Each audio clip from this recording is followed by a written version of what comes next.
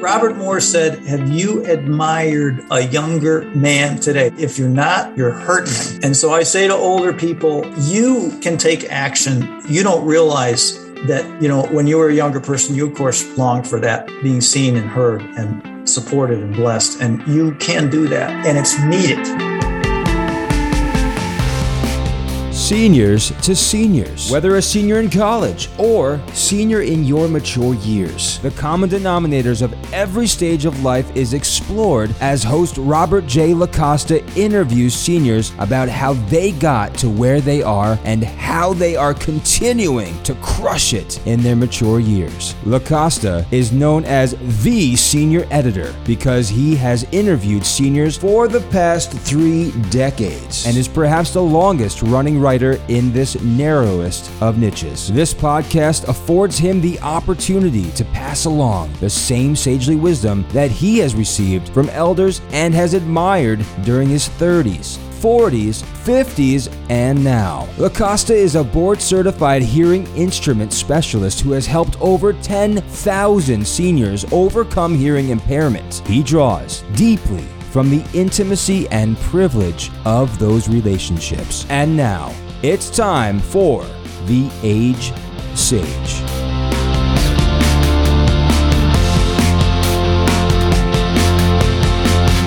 And hello, everyone. Welcome to our podcast today. My name is Robert LaCosta. I'm the senior editor. I've been interviewing seniors for 30 years and probably have interviewed more seniors for longer than any other writer or interviewer in America. And yes, I am bragging. No, I'm saying that for a reason. I've come to really love seniors, and now I am one, and it is really, really cool to be in a situation where I am a senior, and I love my own boomers. But I love all the way to the WW2 generation. I've been working with them professionally as a hearing instrument specialist, and I'd like to introduce my young co-host, Alona Massey, and Alona's going to represent the younger people out there who are young of age and they want to meet the sage. How's that? And I'd also like to introduce Kenny Burns, our producer in Nashville, and now on to our guest,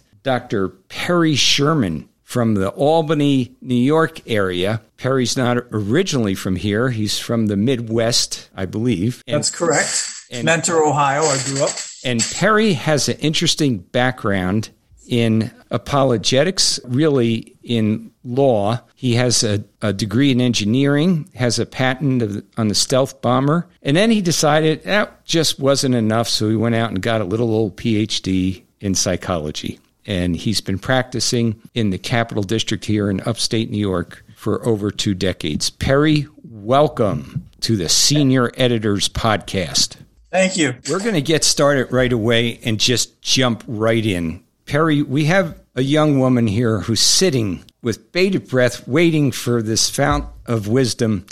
And why don't you walk us through a little bit of your background and maybe skim the surface, and then we'll proceed on to life changes, and then we'll proceed to life changes in the senior years. So I think young people are not inclined to work in the same place for 35, 40 years as our generation might have been, and definitely the generation that went before me. So you've been through a lot of changes, and millennials and younger, they will skip through many jobs in the course of a career. What's it like to go through as many changes as you have, and what prompted you to do so? And how old were you when you started those career and life path decisions? Okay. Wow. Those are pretty big questions, broad questions. When you get older, you have a lot of stories and you have to pick which ones you're going to tell. So, well, let's take a swipe at your 20s. Yeah. So I grew up, I was a skeptic. I grew up in an Episcopal church. I didn't believe my brothers were acolytes. They went through the motions. I was like, guys die, they stay dead. Come on, why do you believe that? And people told me, you have to have faith. And I just thought that was ridiculous. And so I was, a hardcore skeptic. I was not a nasty one, but I was like, don't give me any, mealy mouth stuff. But when I was in college, I was studying, I love physics. I love chemistry. I was studying that. I was very good at it. I was the top of my class. And in the middle of that, a friend introduced me, hey, this guy's coming to town. He's the dean of a law school. He's got a bunch of degrees. He's going to give the evidence for the Bible and the resurrection. I said, yeah, sure, I'll go hear it. Okay, and, let me interrupt you there, Perry. Why do you think you were a skeptic? I mean, you were born, obviously, with a good intellect. What were the things that made you skeptical before you get into the other side? Well, because I would ask, why do you believe this? And people would tell me, and the people in my church would say, well, you just have to have faith. And so that meant to me, you don't have any reason to believe except just jump in and believe it. And that wasn't acceptable to me. Was that Pollyanna-ish?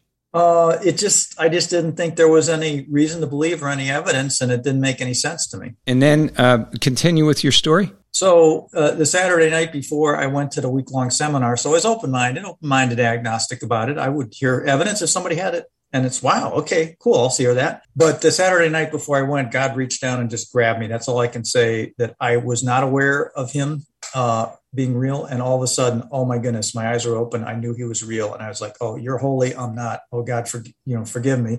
I was a good kid. I didn't cheat on tests, sleep with women, do drugs, anything. But I knew I am not holy. You are. I need you to forgive me. Did you say this was before the apologetic conference, or? Right. It was the Saturday before the apologetic conference started on Monday. So that's wild. So because God opened my eyes. The skeptic is turned through faith instead of knowledge. That's right. Well, it was just God said, hey, I don't know. I can only explain it. It wasn't me. It was him revealing himself to me. And then I learned that whole week, oh my goodness, there's so much evidence and so good. And I said, why didn't anybody tell me this? I want to tell everybody this. So I 2 more years, I got a degree in polymer science, and I went to that law school where that guy was the dean of the law school, and he had a bunch of people there. How do you know if something happened in the past? How do you determine? And sift through evidence and documents and stuff. And the legal method was the way to do it. So that's why I went to California. Okay. So you were where when you were getting your engineering degree? I was in Cleveland at Case Western Reserve University. Okay. Now, I want to bring Alona in here. I would say, how old were you? So I obviously started when I was 17 and when I was 19 as a junior, beginning of my year in September. I was 19 years old when God grabbed me. Alona, I'd like to throw a question at you. You hear Perry talk about being a skeptic. Your generation is known for skepticism. Can you explain a little bit maybe why? I think it's like mostly we believe in the things that we see, like we can touch. And like that's the thing we lack, like faith. Like when you were in college, everybody just told you to just believe like in a faith way, like you'd never experienced God or his presence or anything. And whenever someone is just telling you to just believe, you would not until you have that experience or until you cross path with someone who will lead you to like really come to conclusion. And is Perry's experience many decades ago, not that many, Perry, common to your generation then? Almost the exact. Does it mirror? Because we grew up in I would call it the leftover senior 60s years. There's a lot of skepticism and don't tell me what to do-ism. I think it would be, you guys had it easier more back then than now. Even if somebody wants to have a faith, because of like a lot of peer pressure, we would not even like take next step. Like sometimes we say it's like a conviction by Holy Spirit. And our generation would like keep ignoring it because we want to fit in. We want to do the things that everyone else is doing. And we don't want to be like an outcast. So we would like keep like putting it like tomorrow. So that's like one thing. Perry, it almost seems like the more things change, the more they stay the same. Mm-hmm. So how do you go from like polymer science, I'm sorry if I'm butchering it, to apologetics in your one after another? Yeah, well, and I want to say, Alana, you have a lot of wisdom I hear a lot of wisdom that you have, and I just want to acknowledge that. Good for you. Thank you. So how did I do that? Go from to apologetics from science, or what? What was the question? Yeah, I mean, to me, that takes some guts. I always wanted there's a trajectory. One thing remained the same for me. I am a person who wants to know why. I don't want to just know how. Tell me how to do this. So I didn't really like engineering or science. Yeah, I applied it as an engineer, but it wasn't as interesting to me. I want to know why. That's why I liked physics. I liked fundamental ideas and why things work the way they do, why the universe is the way it is. Why do we believe this was pretty interesting to me, and understanding the core reasons and the first principles and stuff. And I wanted to go to the source. So I went to the people who could tell me. And I said, I want to go where people are wise, and I want to become wise. So I went to California, and I went to this law school. And I was very, very interested. The other thing that changed for me when I received God and he came inside me is that all of a sudden everything was different. Everything was connected to him and had the source in him, was explained by him.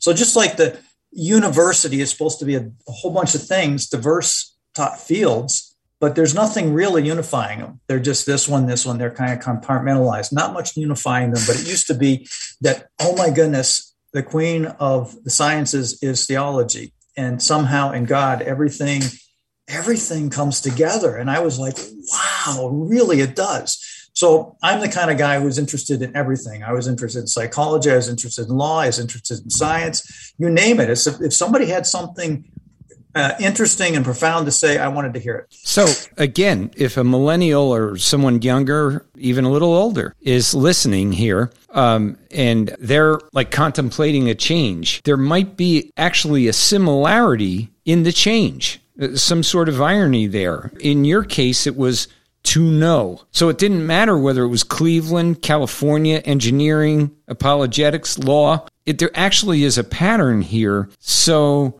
someone Alona's age might learn from you that maybe you follow your passion, maybe you follow your instincts, even though those things are the unchangeable part in you is going to require change. It's kind of a paradox there. Right. It's almost like, Christopher Columbus. He's an explorer. He wants to find, but he may find an island. He may find a continent. He may find this. That's who he is. And who you are does remain the same throughout your life. You explore different ways with who you are. Yeah, I would say that. And again, applying that to the more mobile and changeable millennial, as opposed to a guy our age or older who might have stayed in the same field, even if maybe not exactly the same company or whatever, or agency, applying that to a millennial or someone just getting out of college now, looking at maybe, I forget what the statistics are in young people, but I know it's like up to 8 field changes or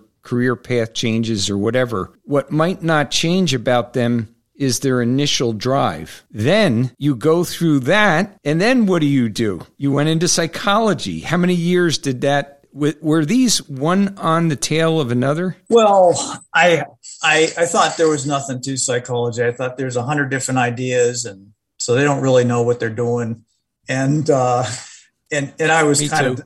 That's the kind of guy I am. Like I'm disgusted with this. These guys don't know anything.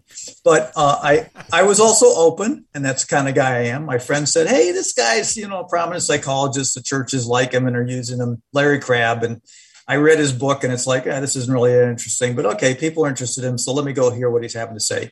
His book didn't impress me on couples counseling or something. Just communicate better. It's like, come on, that doesn't seem to be that deep.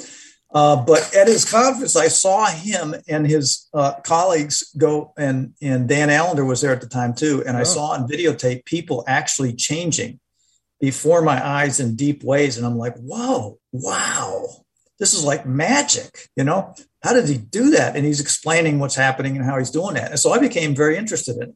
But I didn't change careers at that moment because that was a big change. I'd have to leave a really nice paying, well-respected as an engineer career to do that. At what age? Well, so that was in the, I'd say 26 and 28. I went to his 2 conferences. And then At 28, I hired a career analysis guy who I think is the best one. He's dead now, but he has a technique that's really good. Not just, hey, what do you want? Would you rather work with people or work with things? And, those lame questions. Yep. He actually has a really good way of doing it that worked for me. And then he asked different careers. I thought about this one, technical manager, this, that, the other thing. And a Christian psychologist was one of about 8 different ones that I threw out. Let's see, because I was kind of bored as an engineer. It really didn't interest me that much. It was like, make this polymer stick here, make this one reduce the radar signature like this, make this do that. It wasn't as interesting to me as the basics and the core sciences and stuff were. So, and that was the career that fit. It said, this is the best fit for you, being a Christian psychologist, because you'll never wear out understanding things. People are always, there's always more to them than you can ever master. And it'll always be challenging, intriguing to you. And you like to see people, change and impact and stuff. Whoa. And that's why I like apologetics. It's like, let me get right to Alona here. Alona, would you say that if you were 28 years old and you had studied one thing in college, what would it be like to radically change from being an engineer to a psychologist? And specifically, in this case, a Christian psychologist. Would that be scary? You're not even 30 years old yet. I think people would be more prone to changing these days than back then, because we're not under that much pressure of community or society. Back then you would have to impress your parents, or if you're married, or you need approval from everybody else. But these days we are we want to go against what everybody else is saying anyway. So we would go and do that thing. We were oh, who are you to tell me if I can't do that? That's not exactly the answer I was looking for. So I would say now people are more prone to change than back then. But Perry, you jump into, you're going to school full time. You're losing your job then, right? Yeah. I wasn't, there's no pressure on me. I was just deciding I was going to do it, but it was scary because it was such a big change and a risk of letting go something that was, was very good money and secure and all that. And I would have to go back to school and start back at the bottom. Right. So, start back to the bottom of a career. And so I actually went to school full time, and I was still working as an engineer. They kept me. I worked 32 hours a week. They kept complaining, but they kept me because they wanted what I did. And only when I actually got my internship and moved to Albany did I leave Northrop Grumman. Well, that's what I wanted to get to next. You make this career change, and then you make a geographic change. And moving from California, why don't you tell everybody what city you were in? I was in Santa Ana, California. That's where I lived. Okay. And you come to the frozen chosen in Albany, New York, upstate New York. Sort of, we're kissing cousins to the coldness of New England, and everybody knows what that means. That was a change. That was a big change. I did not know a single person in Albany. The reason I came is because they had the best internship in clinical psychology of all the ones that I looked at. And it was very competitive. You had to apply. I applied to 24. Most people applied to at least that many places, and they might get picked to interview at maybe 3 or something. And there were more psychologists than internships. So some people weren't going to get their degree because they didn't get them. And I got one of my top 2 picks, which was Albany. That's why I came here. But I didn't know a single soul. Well, for our viewers, in terms of Christian counseling and in terms of Albany, New York, many people do not know that according to, I believe it's Barna, Albany ranks at the bottom of the barrel out of 100 cities for the most, I won't say... post-Christian, he says. Post-Christian. Post-Christian. Yeah. And for people who want to challenge that, I will not dive deep into that. I will simply say that it's based on surveys of the most basic questions. Do you believe in God? Can't get much simpler than that. Do you own a Bible? Have you ever read a Bible? Do you believe in prayer? Have you ever prayed? Do you go to church? We're not talking about, have you done a deep dive into Ephesians 3rd chapter? We're just simply talking about almost like, as Perry said, postmodernism. We're talking about almost agnosticism or atheism and belief, Christianity. So, Perry, at this point, you're almost getting set up. You didn't know that Albany was like the 100th worst city in the United States. No, the survey hadn't been done yet. But God set you up. Okay, so now you make a geographic change. You don't know anybody. You're at the bottom of the level, whereas before you were this kind of confident engineer making some ka-ching, and you were doing okay. So as it relates to young people, what would you say about kind of finding your way? I won't say some mystical God into God's will, but just finding your way. Can you kind of say that a little bit to young people? It may take time, and obviously I took advantage of resources that were available. This guy was really good at it, and he nailed it. I knew he was right. It took me a while to, hold my breath and go for it. You're talking about the going into psychology, yeah, right. Career analysis. Career analysis, yeah. Okay. And so, yeah, do what you you're passionate about and really you really love. And I would definitely support, even if it's gonna make less money, but in the long term, you'll enjoy it better. You'll be passionate in your life, and I would never go back.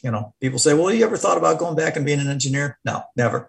I wouldn't want to do anything else. I wouldn't want to. I have an image of a car, you're at this car lot and there's this, I don't know, shiny blue one over there and a hot red one there, and you like both of them. Then there's this gray one or white one or black one. You don't really, but the salesman says, that one's like $5,000 cheaper. And you kind of settle for the color and the style that you. And we settle, and I've settled for things in my life, and I'm like, it's not all one thing, right? I mean, I look back and I say, man, I wish I'd done that, or I wish I'd done that. I mean, there's no way you can go through life and not have regrets. Somebody says, I have no regrets, and it's like, I know you're lying, because it is up and down and bumpy and around and I've had to work on myself. I have to work on myself and my life and have a confidence on myself and overcoming things that,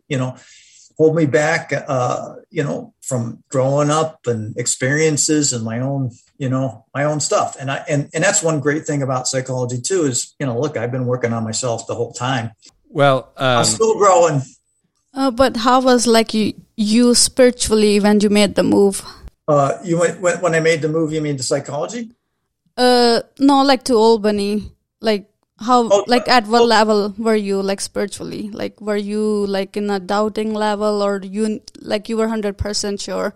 I was 100% sure. Yeah, I was 100% sure since that night when God grabbed me. I mean, it's one thing to say, oh, I don't know, or you doubt. If somebody telling me, hey, your wife doesn't really exist. It's like, all right, fine, whatever you say, but you can't tell me because I know her, right?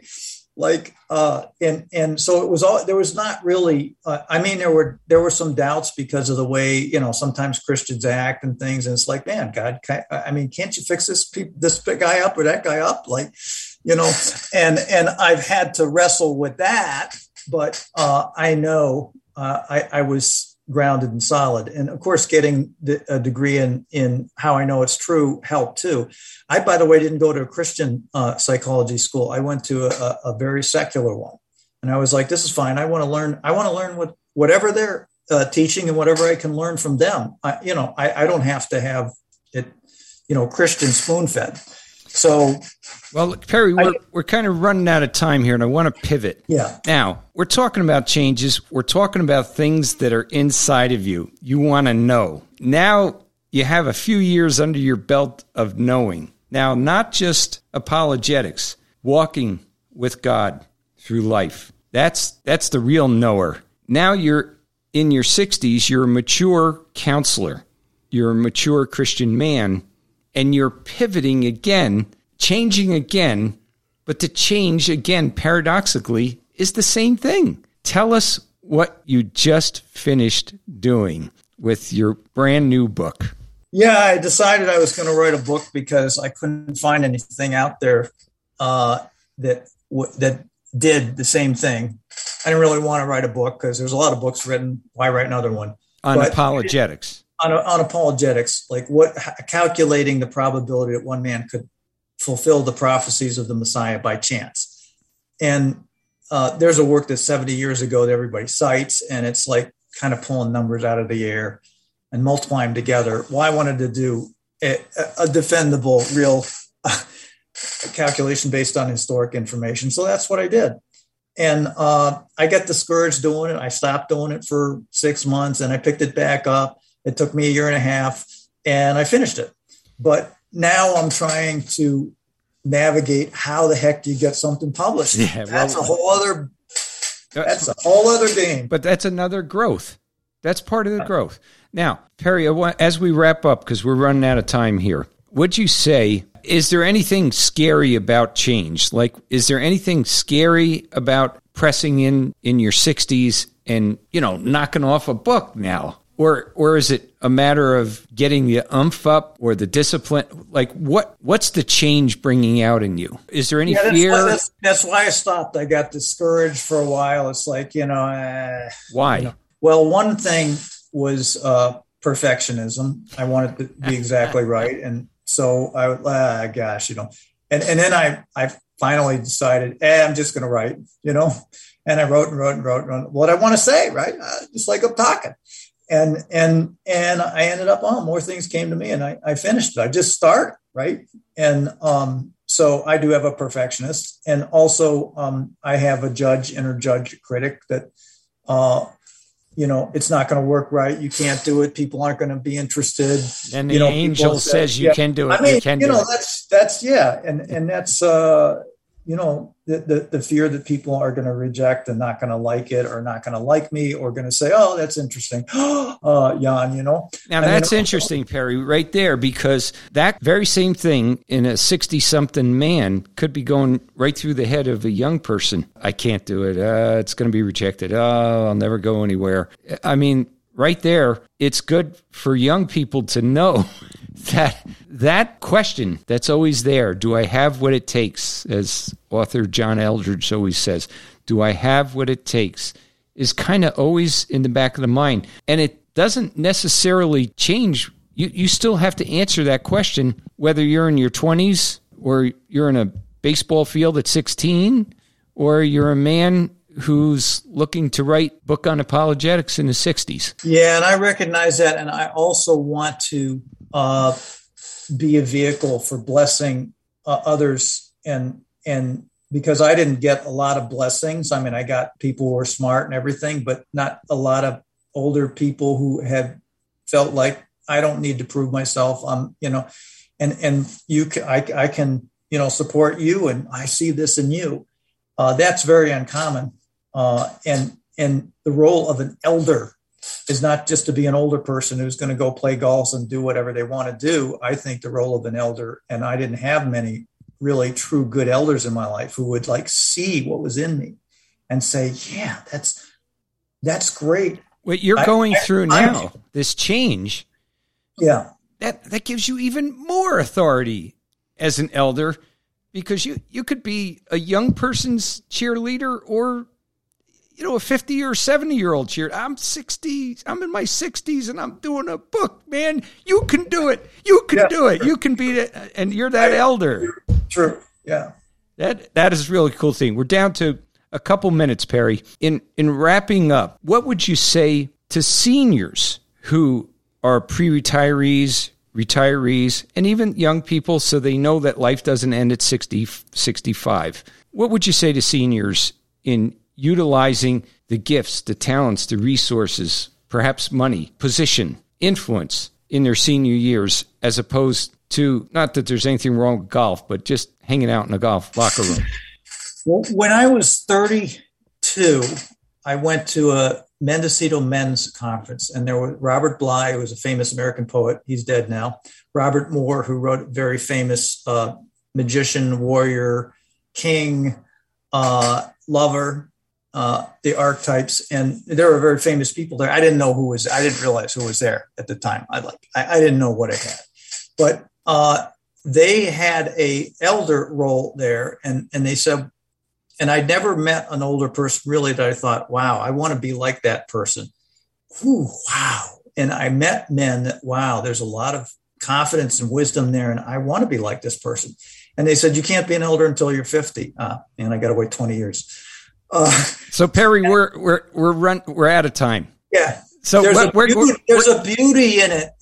And Robert Moore said, have you admired a younger man today? This was all men's conference.